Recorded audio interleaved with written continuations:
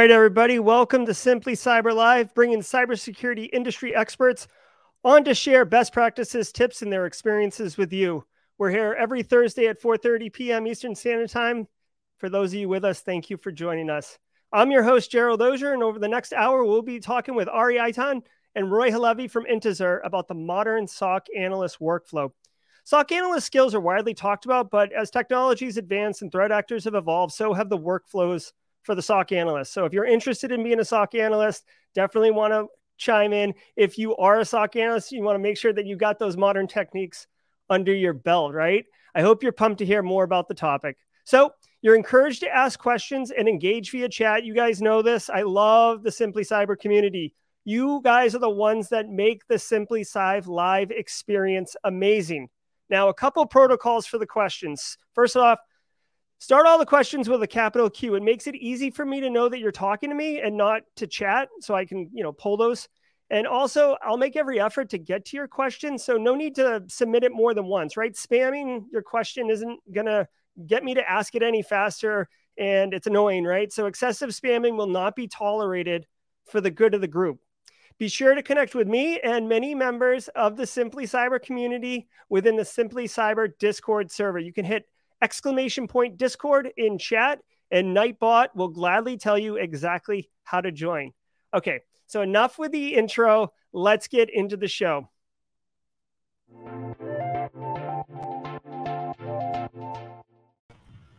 All right, Ari and Roy, thanks for being here, guys. Really enjoy the Intezer product. Obviously, I've been talking about it on the show for quite a while. Thank you for taking time from your busy schedules to talk with us. So just to kind of set the stage, if you will, for people who may not be familiar with you or with Intezer, Roy, if you could just introduce yourself and give us a little bit of a background so we understand your perspective. Sure. So my name is Roy, and I'm the CTO and one of the co-founders here at Intezer. I'm in charge of the product roadmap and strategy and execution, and I work closely with Ari here, who will present himself in a second. And of course, I'm also a Simply Cyber fan. We also love your content as well, Jerry. So thank you so much for doing all of this for the security industry. Yeah, absolutely. I appreciate that. I love the Simply Cyber community. Ari, can you give us a little bit of background on you? Sure. So my name is Ari. I'm the VP of Research here at Intezer. I run the research team. I used to be a security researcher and the head of the IDF CERT team, which is the incident response team of the IDF. So my team and I had to take care of all of the nation-state attack who targeted the IDF. And as you can imagine, we had a lot of things to do. And for the past 6 years, I've been at Intezer. Oh, wow. Okay. That's interesting.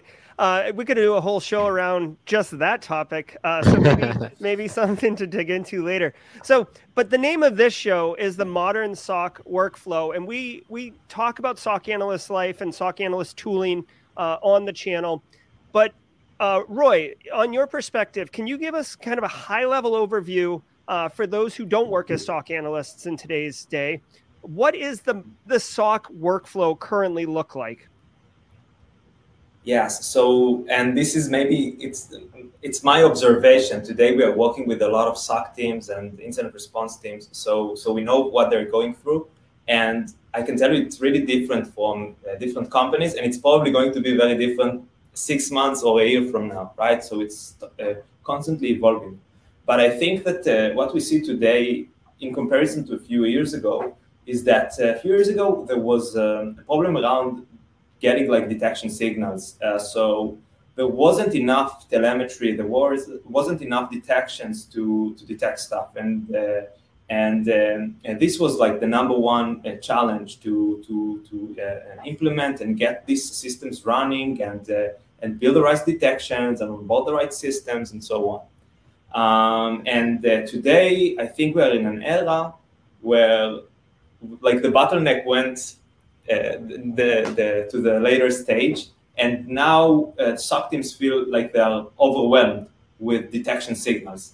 And of course, we want to build great detection as an industry, and that means that there is also clear detections, right? Stuff that you know for sure. Okay, this is totally bad. Like, for example, I find a hash of a malware, of a known malware. This is definitely bad. But if I only use this technique, I'm going to very limiting myself, my detection capabilities. And therefore, we are going towards more sophisticated and advanced, but also more soft type of detections like behaviors and anomalies and other techniques that also produce some noise. And then what happens is, and I think this is the number one challenge with the SOC teams that we see today, is that they're just overwhelmed with this amount of detections.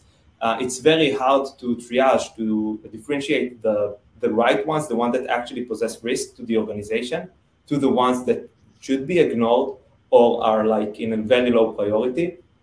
And prioritizing is the one that actually confirmed. And then when you confirm an incident, you need to go to resolve it, to respond to it. So that's another challenge that we see people really struggling with. It also, in terms of detection, but the attack surface is so huge, right? Like it's not only Windows machine anymore. It's so many type of infrastructure in the cloud, on premises, and Linux and containers, and we see a lot of Macs used in a lot of enterprise organizations, like really large enterprise organizations. So as a SOC analyst, you need to learn and be on top of so many technologies. So it's so hard to really do that. For if you go like one level higher in hierarchy to the ones that leads these SOC teams and maybe even the CISO in some organization, for them, the problem is around the resources. So it's very hard to hire the right people and make sure they are skilled enough with all of this technology. And recently, we also see that it's very hard to retain these people.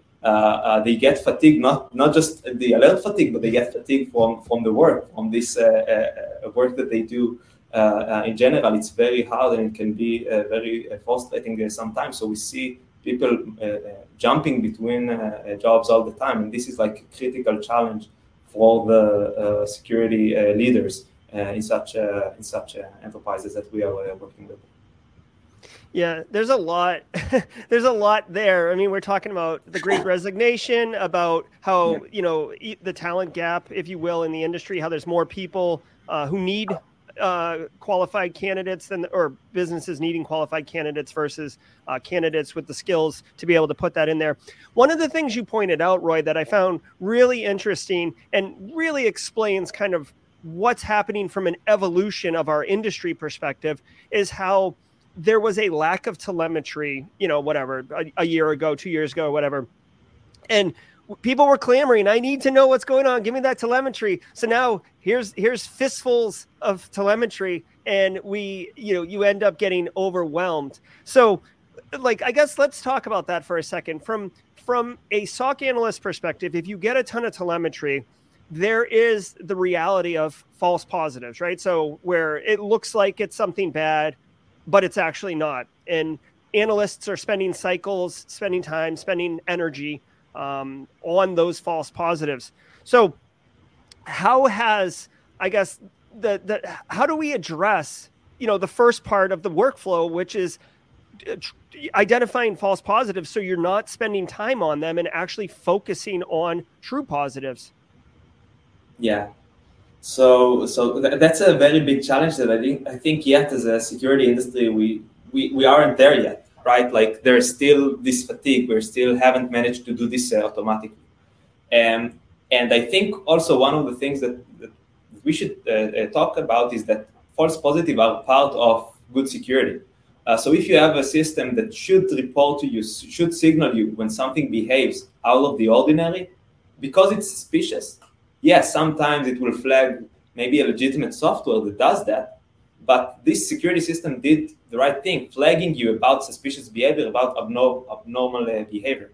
So it's not a problem that we can just tick a box and then it disappears, because we need layers of detections, and some of these layers are going to produce some what we call false positives, not because they're signaling the right thing, like this software behaves strange, It's just that it's not a malware or another threat that really poses risk to the organization.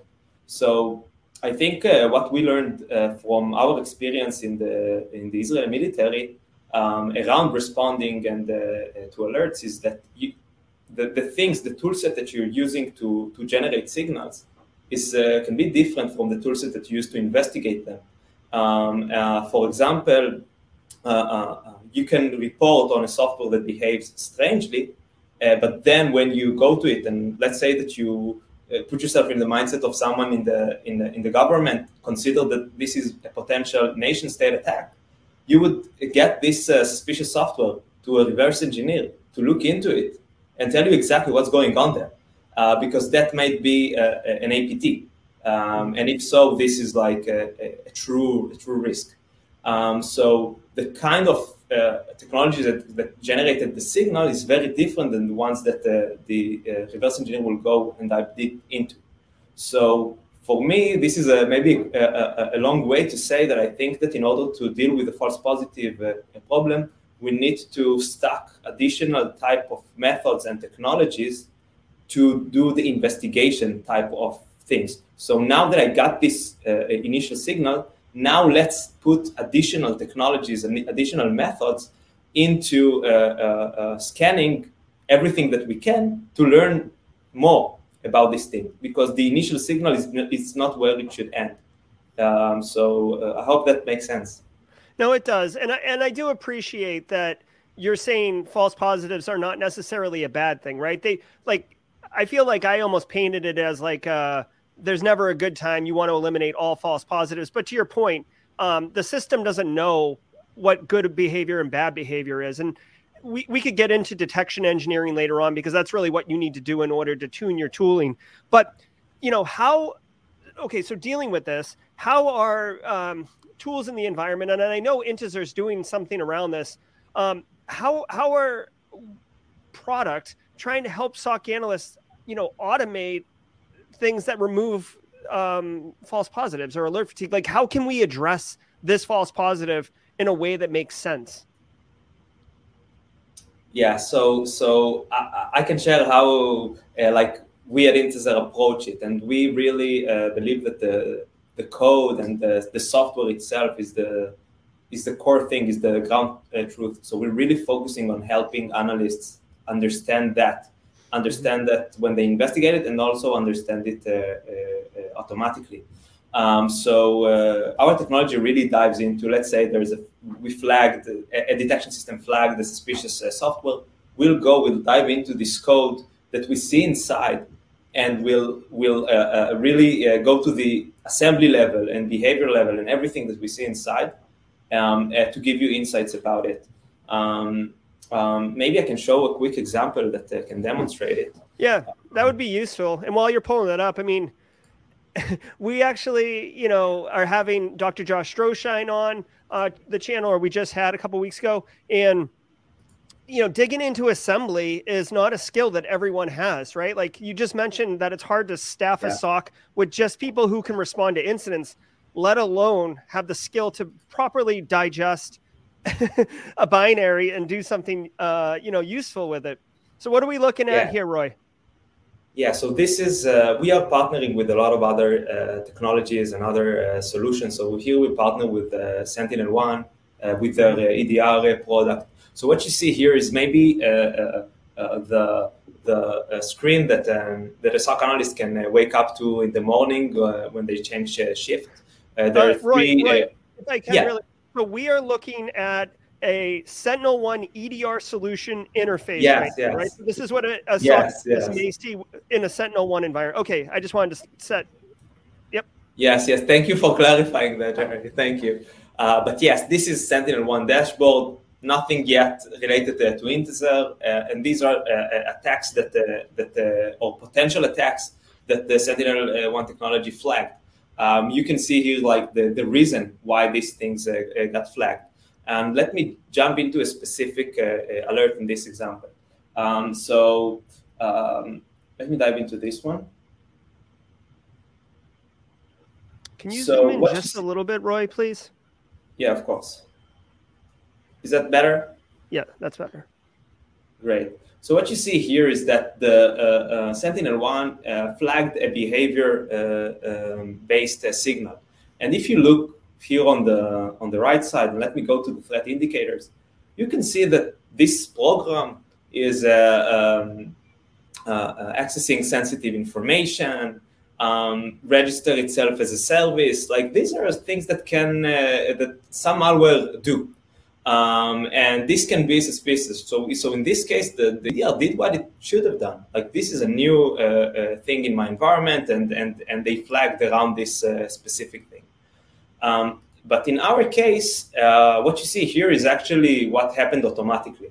In our case, when the analysts get to this incident, they get it after it was automatically enriched with integer data. And when we say enriched, basically what happened is that integer automatically looked at this alert, extracted all the relevant artifacts. In this case, it was a file, analyzed it, and marked this file as benign, as trusted, and mentioned that this is probably JumpCloud, a legitimate software. And we can from here dive into the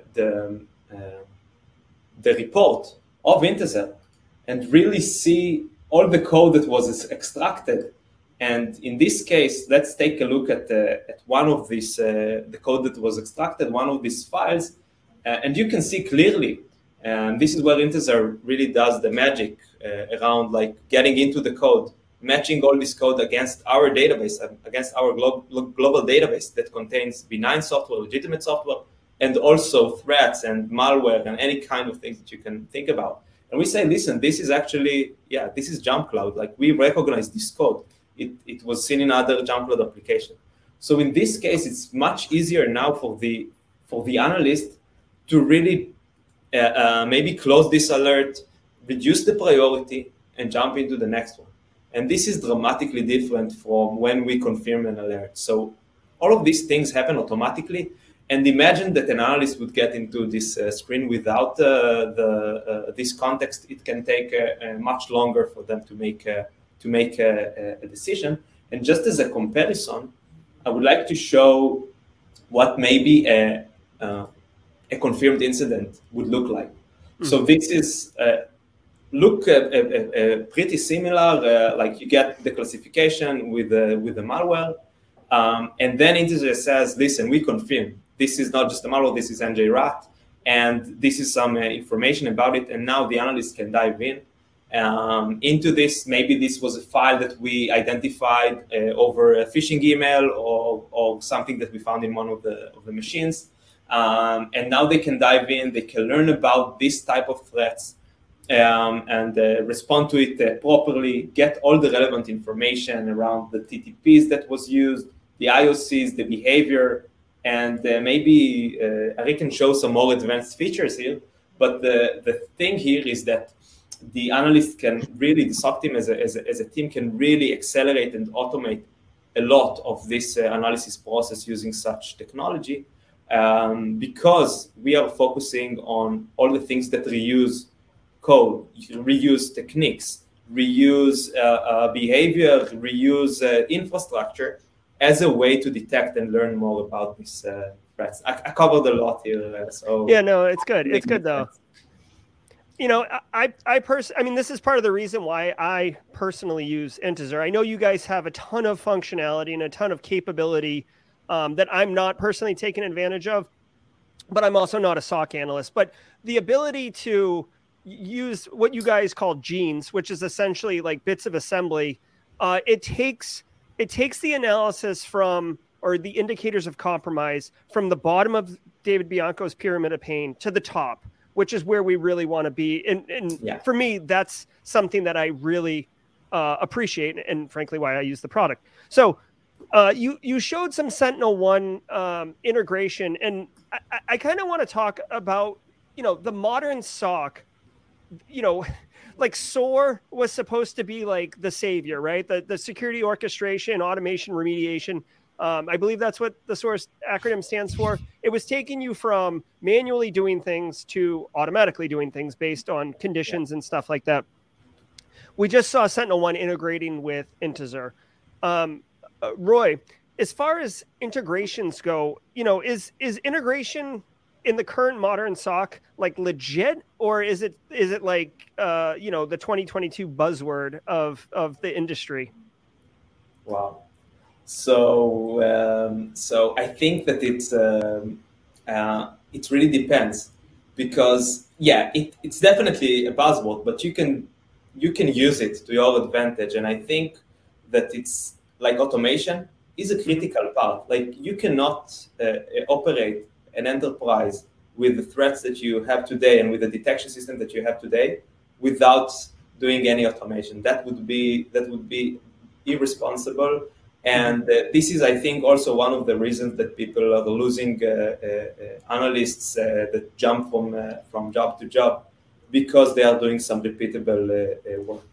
So I think that looking at automation as a whole is very important, and identify where you can really automate and reduce this alert fatigue.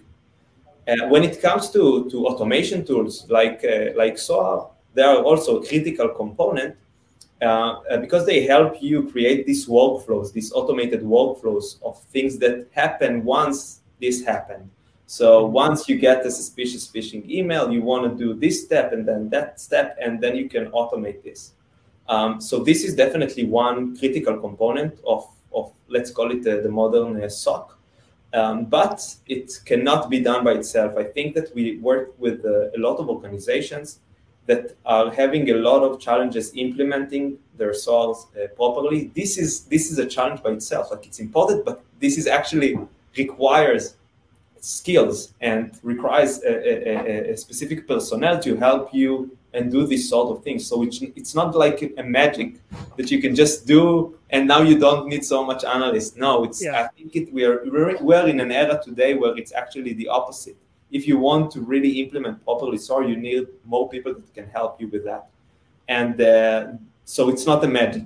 And the other thing around automation and SOAR is a critical component that helps you automating the workflows. So once this happens, do this and integrate with other solutions.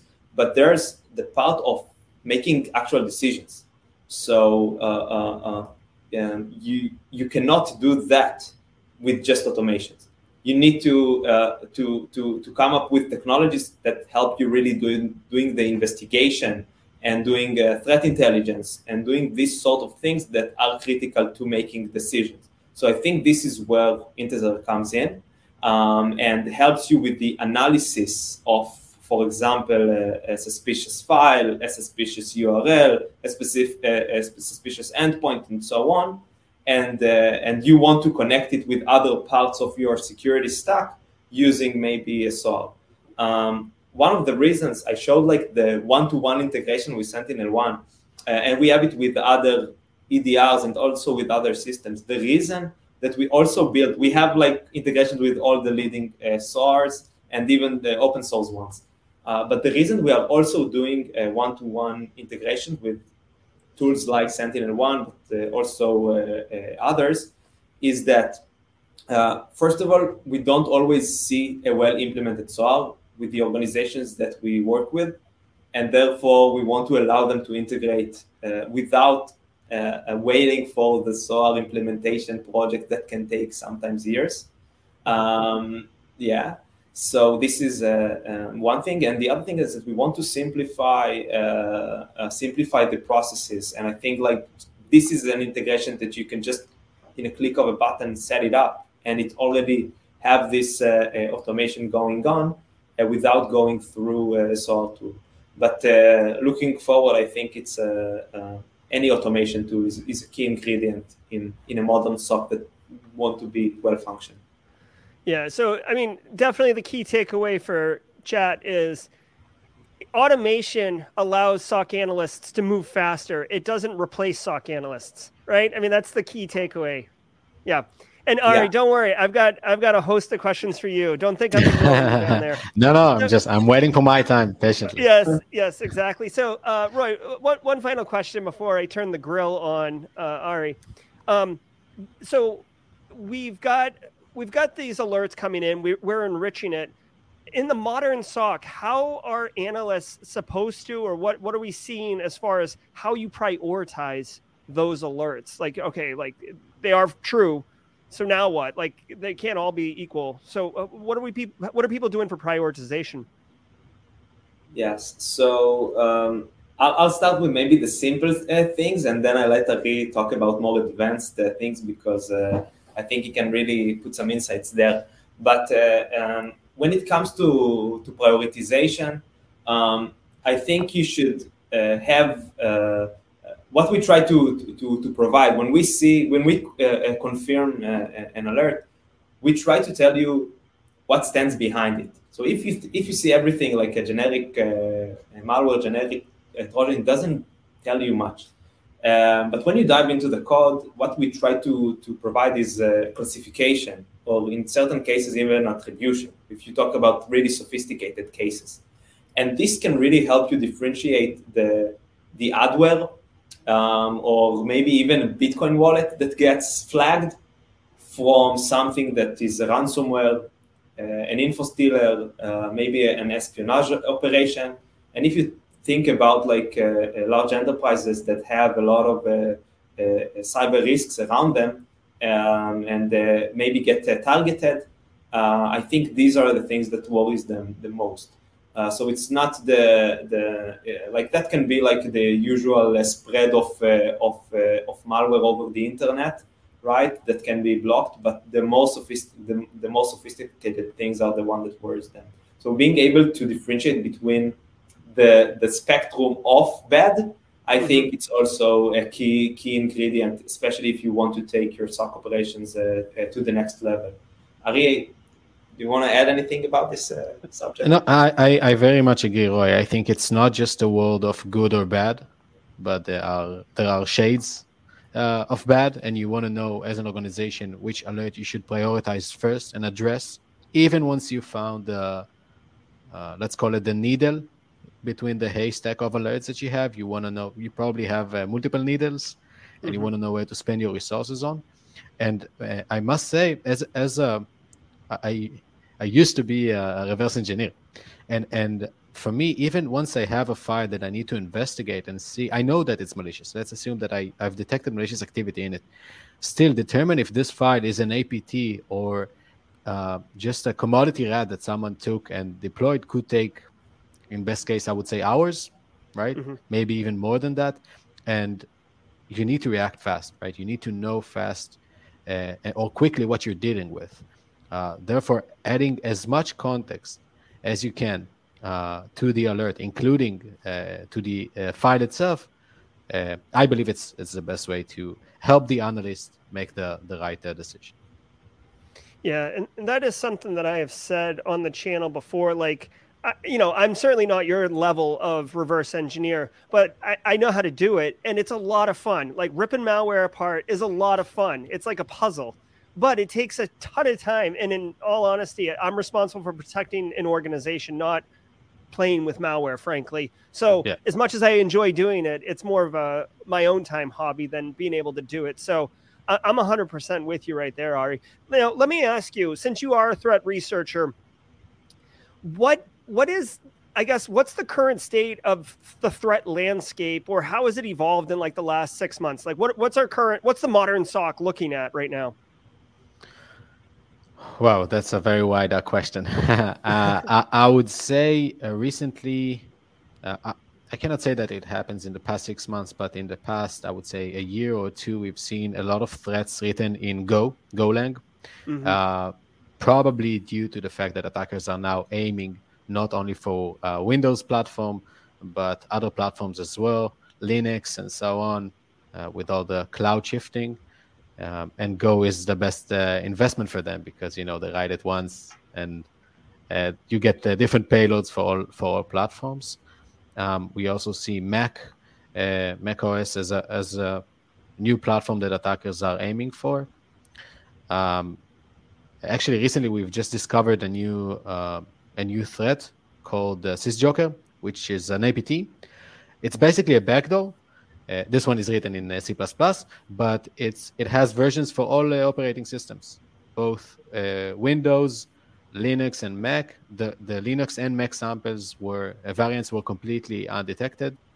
So you see that it's even easy for the attackers to write the malware that gets undetected and under the radar for those platforms, since they're so they're not mature enough in terms of security solutions. Yeah, I saw the blog post that Intezer put out about SysJoker. So with SysJoker, I guess it was, kind of the promise of Java, right? Write once, run anywhere kind of thing. Were you seeing it, or were you detecting SysJoker because of those TTPs or because of those genes being reused? You said it went undetected, but was it behavior based, or was it because of code reuse that you guys were able to discover it and share with the community? So actually, in this specific case, we've detected it since we took care of the incident, a live incident in one of our customers that got attacked by SysJoker. But overall, in our reputation, we've detected the Russian APTs, North Korean APTs, Chinese, and so on. The code reuse is the key because attackers spend time, in changing this network IOCs that they have, or changing or hiding the string, or pack the sample that they have so it would be undetected by traditional security products. But the code is being reused all the time, or most of the time, I would say. And if not, and we've seen something written from scratch, this is also suspicious for itself. How many times do you see in an organization a code that doesn't look like anything else that exists in your network, right? This could be a bit off and requires further investigation. So to your question, yeah, we've seen not only code reuse in most cases, but also string reuse, and we've detected reuse of IOCs and TTPs and network artifacts. And as Roy mentioned at the beginning, we believe in reuse, right? We started with code reuse, and then we expanded this for also string reuse and basically artifacts reuse all the time. Mm-hmm. I think, go ahead, Roy.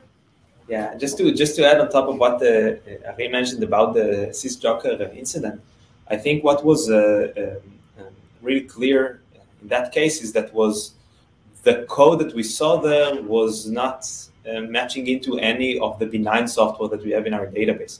So we just saw this very strange binary with a lot of code that was never seen before. This was like highly suspicious to see, because it's not something that you see irregularly in production environments with the clients that we are working with. It's very uncommon. So this was like really flagged itself for us. Okay, this is definitely a software that we should look into. And once we confirmed that this was actually a new type of attack, the reason that it wasn't detected. And I think that the first variant that we found was the Linux one. So it was really completely undetected. We had no idea about it prior to monitoring it in the wild.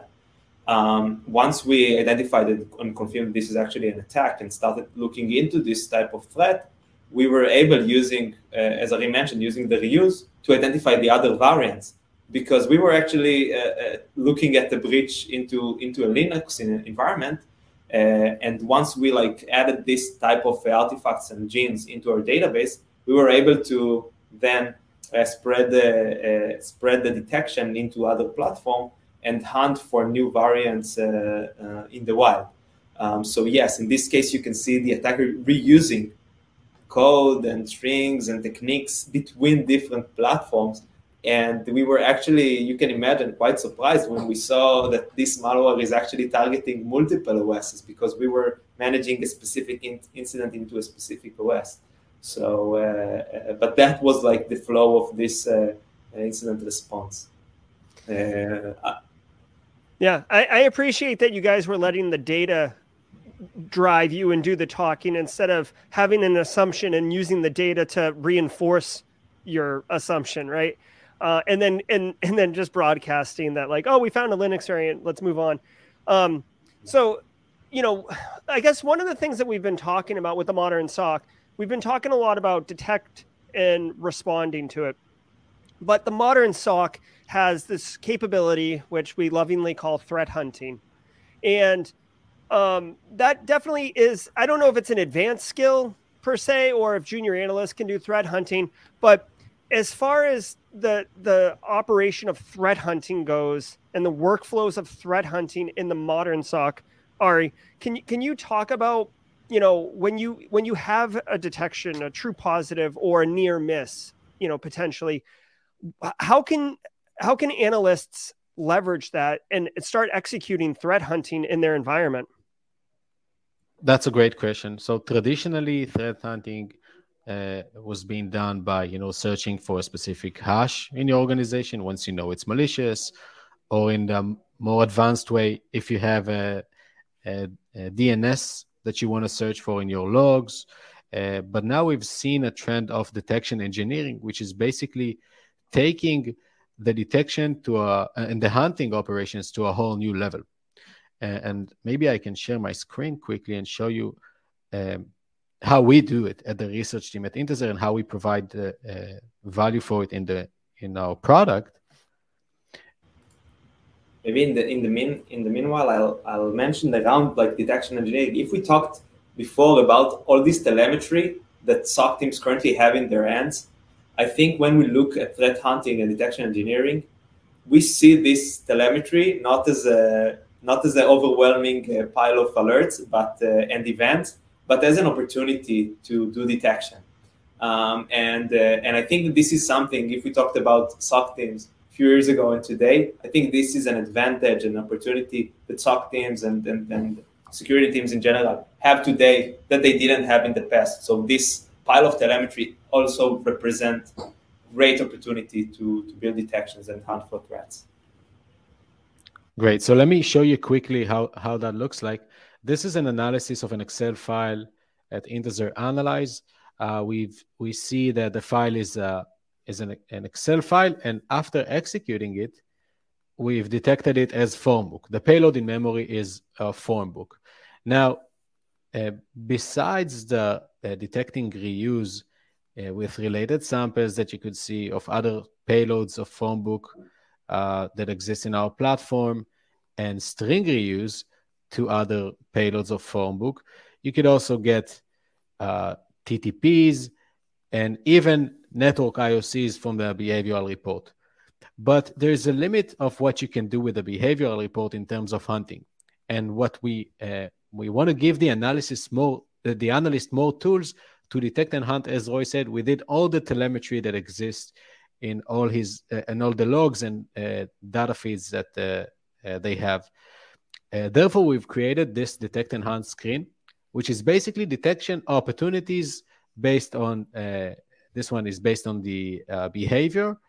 And you could see here artifacts and where we've seen those artifacts in the past. So, for example, we have this process that opens CMD and name.exe. This is suspicious. We've seen it in form book in the past. And now you can go and hunt for this specific flow, this specific process tree in your feeds just to see if you have more infections. Now, if traditionally you would search for the hash, for attackers, it's quite easy to change it, right? They just need to flip one byte and that's it. But now, once we're taking into account more sophisticated, and here's the pyramid of pain, Gerald, that you mentioned before. So we could choose exactly what type of thing we want to base our detection on. It's up to us and based on the logs that we have. But once you take it to this new level, you get much more accurate detection and wider detection, which is not based on traditional indicators like hash or network IOCs, which exist here as well, in case you still want to do it. And I encourage one to do it. It is important. But if you want to take it to the next level, that's the right way to do it. And I can tell you personally from my experience that in the research team, we use that in order to detect what is unique and like what is unique for this specific malware threat or this specific family. And based on that, it's not only we're not limiting ourselves to a hash-based hunting process, right? Mm-hmm. We get much more coverage, and we've detected some cool things that we're working on actually at the moment using this new method. Yeah, and you might not be able to see it in the screen share if you're on mobile, but I see at the top it says Sigma. So you guys have the capability to output Sigma rules for integration? Yeah, so basically you could generate a Sigma rule based on the relevant detection ops that you want.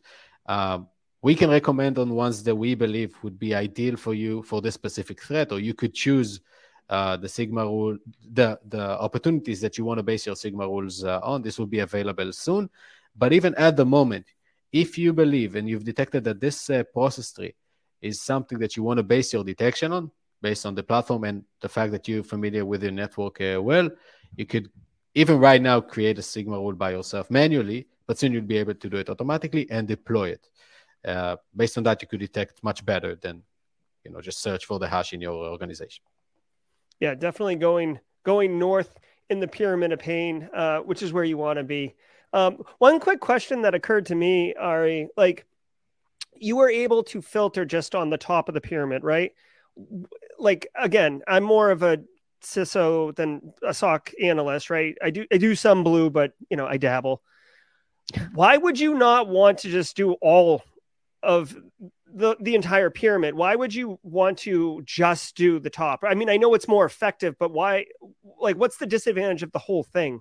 I don't think you want to do just the top. I prefer to start from the top, just to make sure that the detection is the most effective one that I could create.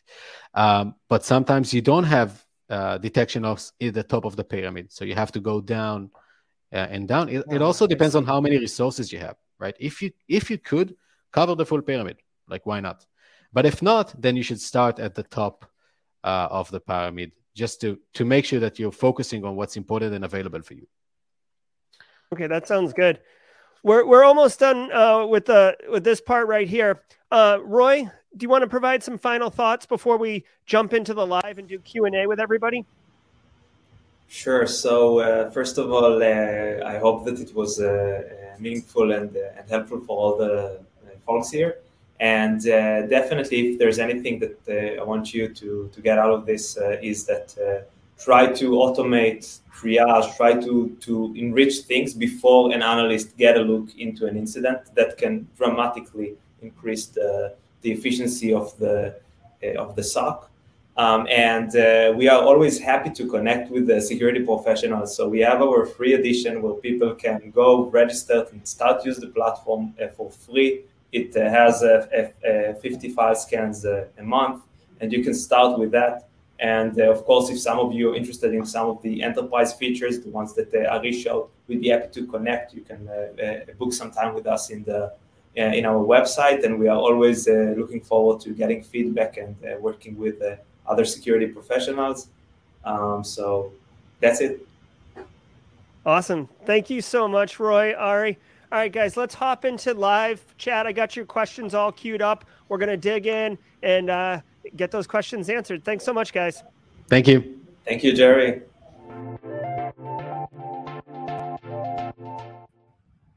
All right, Roy, how you doing, man? That was great. I really, really appreciate all that you do in coming on the show and talking about this with everybody. We got a lot of questions queued up in chat here. One easy softball for you right out the gates. There was a question about the integrations. We saw SentinelOne. You talked about some other ones. What's the deal with what EDR platforms are currently going to be supported in this solution? Great. So also thank you, Jerry. It was really nice to have this discussion with you, and I'm happy to take all these questions. So the one-to-one integrations we have with EDRs are with SentinelOne, CrowdStrike. We are now building some additional ones, including Microsoft Defender 365, so stay tuned. And you can also find all of the integrations that Intezer have in our from our product. You have like the integration in the menu, and you can click on it and see like all the integration with SOAR tools, analysis tools, and so on. So we really encourage that. Of course, we also have an open API, so we see analysts building like their own custom integrations and so on. So you can basically integrate with anything you want using this API.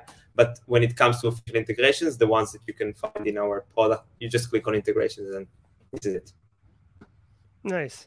Easy peasy. So Tom Pike, Tom, Love seeing you in chat. Thanks for all the help you do with Simply Cyber. How important is MITRE ATT&CK framework for SOC analyst roles? Good. So I think you have some thought about this as well, Jerry. But I think what we see is that it's like the way that analysts and security professionals communicate with each other. So I think it's very important to learn about the concept. It's very hard to know all of the techniques and all of the tactics. But I think to understand like the concept and being able to communicate it, this is a critical part. So, for example, we learned that SOC teams, when they communicate with threat intelligence teams, and when threat intelligence teams communicate back to SOC and IR teams, they are really doing it with this MITRE ATT&CK framework in mind, because it's a great way to communicate. And it's also a language that a lot of security products speak. So you can, for example, from Intezer, you can generate a report with all the MITRE ATT&CK techniques that was observed. And that's also true for many other products. So I think it's a very good framework to become familiar with and use on a daily basis. Yeah, sorry, Tom. I took your question now when I was screwing with the banners. Nathan Bolin asked a similar question. I am going to get my thoughts right now on MITRE ATT&CK. It's just Nathan's question kind of also parlays into the value of MITRE ATT&CK for those SOC analysts. So Nathan follows up on top of Tom. What are some ways to use MITRE in your threat intelligence with threat hunting? And can this be done with SIEM and EDR? So real quick, guys, I really strongly believe that MITRE ATT&CK was an incredible movement forward for our industry. Essentially, what you have done is you've put your arms around an entire taxonomy of what threat actors can do, right? There's no more magic. There's no more mystery. It's going to fall into the framework. So by doing that, we at least have our arms around it, right? We may not, worms and sand and stuff might sip through, but we got our arms around it. Now, using it with threat intelligence, threat hunting, right? So Roy talked about it. And again, I use the Intezer product. So when I analyze, a binary or something like that, if it is malicious, it'll show you kind of where it maps onto the framework. This is advantageous because you just found an artifact in your environment. For me, the first thing I'm thinking of is, there's twofold, right? For me, I'm like, okay, this is communicating out. Let's look in the SIEM to see if there's any other network communication out to that IP from other hosts, indicating perhaps that there's other compromises within the environment, right? Because sometimes malware gets dropped in multiple places, and one piece of malware, that catches by the EDR, but another piece doesn't because it's dormant or it's got different kind of look and feel to it, but it's talking to the same C2 infrastructure, right? So using the SIEM to see that stuff is definitely useful. Now, final thing I'll say, if you're going to take it to the next step, when you start mapping TTPs to actual, not APTs, but to threat actor groups, and you're seeing like in Intezer or in anywhere, like these are the mappings to the MITRE ATT&CK framework. Like, holy crap, this is mapping to APT 41. Now, that's a major concern. Let's go threat hunting for the other things that APT 41 maps to in the framework. You know what I mean? It gives you that visibility on what to go hunt for versus just trying to hunt for the entire framework. Okay. I did get a little spicy. I did flip out, but that's totally cool. I love this field, and that's what I do, Roy. Welcome to Simply Cyber, where I flip out. So this wasn't a question, but I thought it was a really good, discussion point. Okay. So Burke says, good point when we were talking about code reuse. Would you say code reuse is a type of TTP? What are your thoughts on that? I think that when it comes to attackers' technique, code reuse is more focused about the tool set that they are using. So they build their tools, their malware, their arsenal of tools that they use for attacking. And those tools are generating and doing all of these activities that can be mapped to specific techniques. So I think essentially the code can be, and we see it, malware can do different type of techniques and operate in different ways. And attackers usually reuse code to not reinvent the wheel. It's good for them as well. However, recently MITRE released what they call the MITRE Defend matrix, which is a set of techniques that can be used to actually defend against threat. And one of the techniques talks about file content and specifically malware content. So that's definitely a very good way to look into the code and find similarities and patterns so you can detect the malware. Yeah, I definitely think of it as a TTP.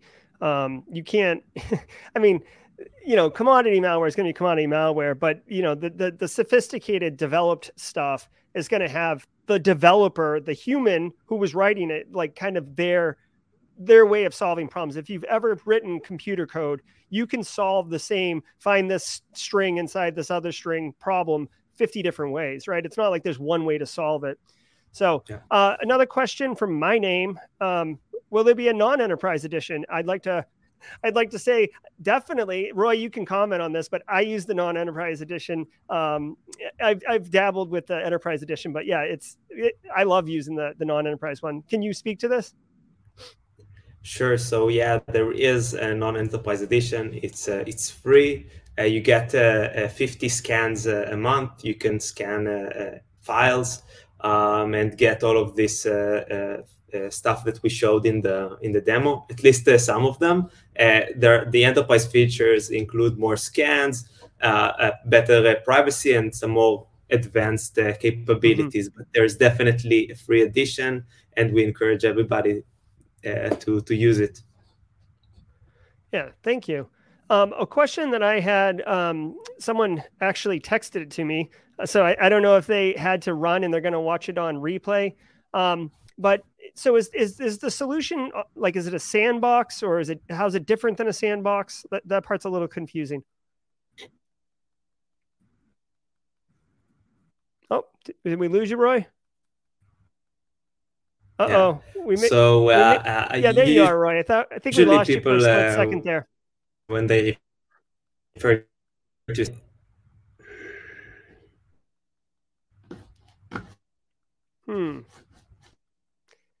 Oh, there you are. Okay. There you are, Roy. Can you hear me?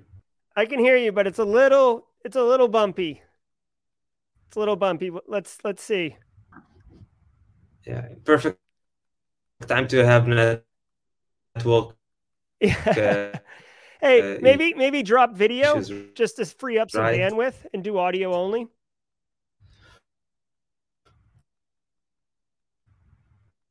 Save those precious packets for audio data. Can you hear me now? I can hear you perfectly, Roy. Can you talk? The question was around whether or not is there a sandbox? Is it not a sandbox? What's the difference?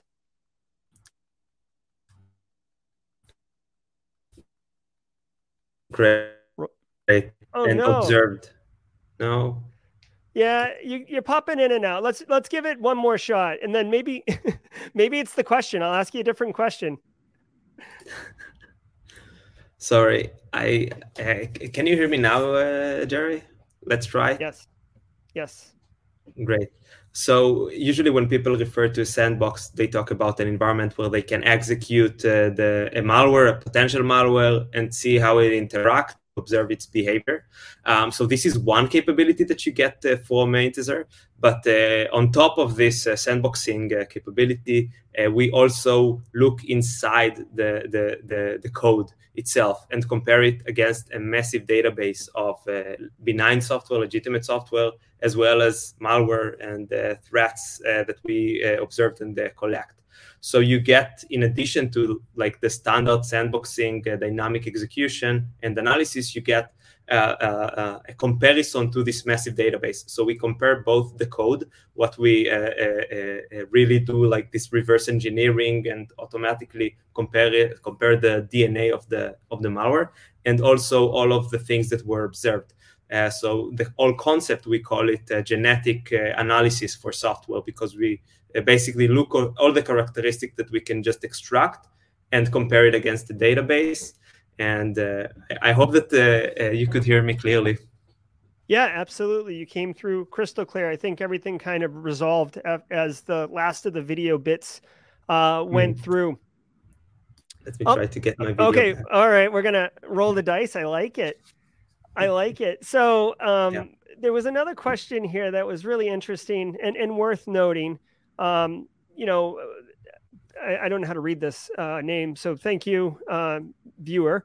What about privacy with Intezer? So you throw a binary up, you throw a file up, Excel macro, whatever. What is the relationship around sensitive data? Sure. So this is one of the limitations of the free edition. Basically, with the free edition, every sample that you upload is shared with the community. So I wouldn't advise to send stuff that may contain private information.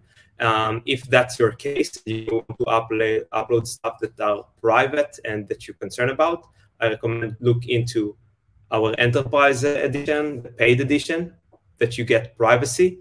With the paid edition, all your files are private, are not shared with anybody else, and you can also remove them at any time. So if you accidentally uploaded something and you even want, although it's not shared with anyone else, you can also remove it from the system, so it can be very private.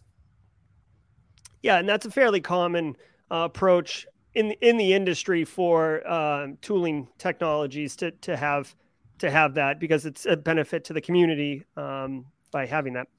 All right. Well, we're just almost at time, Roy. What I always like to do, and I should have told you this before we went live, I always like to give my guest an opportunity to, take the stage, final thoughts, speak your mind. So I'll give that opportunity to you right now as we kind of close out the show. The floor is yours, Roy. Great. So I would just say that I love being part of an industry where what I do and what my team does is our passion. Our work is our passion. So I always like to get some feedback about our product and about the offering that we provide and the technology. So I would just encourage you all to try it out and contact us and let us know what you think. And that's it. Play around. Awesome. All right, Roy, let me send you off to the green room. And just so everybody knows, there will be a link. I have to update the show description. I couldn't do it beforehand. There will be a link to the show in the show description that can take you right to the platform, so you can register for the free account and, throw binaries at it and see what happens. All right, Roy, thanks so much. We're going to send you off now. Take care. Bye, Jerry. Bye, everyone. All right, guys. So real quick housekeeping things before we call it a day. What am I doing? All this different stuff. Guys, if you don't know, I know many of you in chat do know, every single morning, weekday morning, we are going live with a cybersecurity threat intelligence briefing to really prep you for the day and be able to just move forward as a practitioner and absolutely kick butt. Plus, I'm a bit biased, but I got to tell you, the community in there is strong. There's a lot of great discussion, a lot of great networking going on every single morning. Tomorrow, Friday, 8 a.m. Eastern Standard Time. If you're interested, I hope you can make it. I'm super pumped, and I genuinely love it. And I notice a lot of people in chat tonight are regulars at the First Things First. Also, a new show idea, guys. So it'll be a pilot episode tomorrow. Who knows what's going to happen? I'm doing a show called What's on Your Radar, and it'll be every Friday at 4 p.m. And it's going to be, the panel will be me. I'll be much more talkative than I normally am on Simply Cyber Live. And it's senior practitioners. There'll be 3 or 4 of us, and we'll be talking about what's on our radar right now. Like, what is something that popped off that caused us to go, wait a minute, dig in deep and really want to understand. And the point is, we're going to share what's on, I'll share what's on my radar, and I'll tell you why it's on my radar. I'll tell you what I discovered and why I think it's important. And the gear here is that junior analysts and people trying to break into the industry, but really junior analysts who haven't quite developed the depth of experience to be able to weigh, this thing from this thing and understand the priority or the importance. Like, you can hear senior practitioners and get their thought process on this. And I'm hoping that it's going to be a major value add to the community. And I've got a stable of 20 different senior professionals across the entire industry, in different regions too, frankly, who have agreed to come on as rotating panelists. So it'll be me and Eric Taylor always, or most of the time, and then a rotating panelist. I think tomorrow we're going to have Steve Cardinal from Ceteria. He's a vCISO, a lot of experience. and he'll be our rotating seat tomorrow. So again, come check it out. It's a pilot episode, so who knows what's going to happen. But I'm definitely looking forward to it. Guys, I really, really enjoy and appreciate all of you. I thought your questions were fantastic. I thought chat was really good. I saw a lot of support, a lot of love.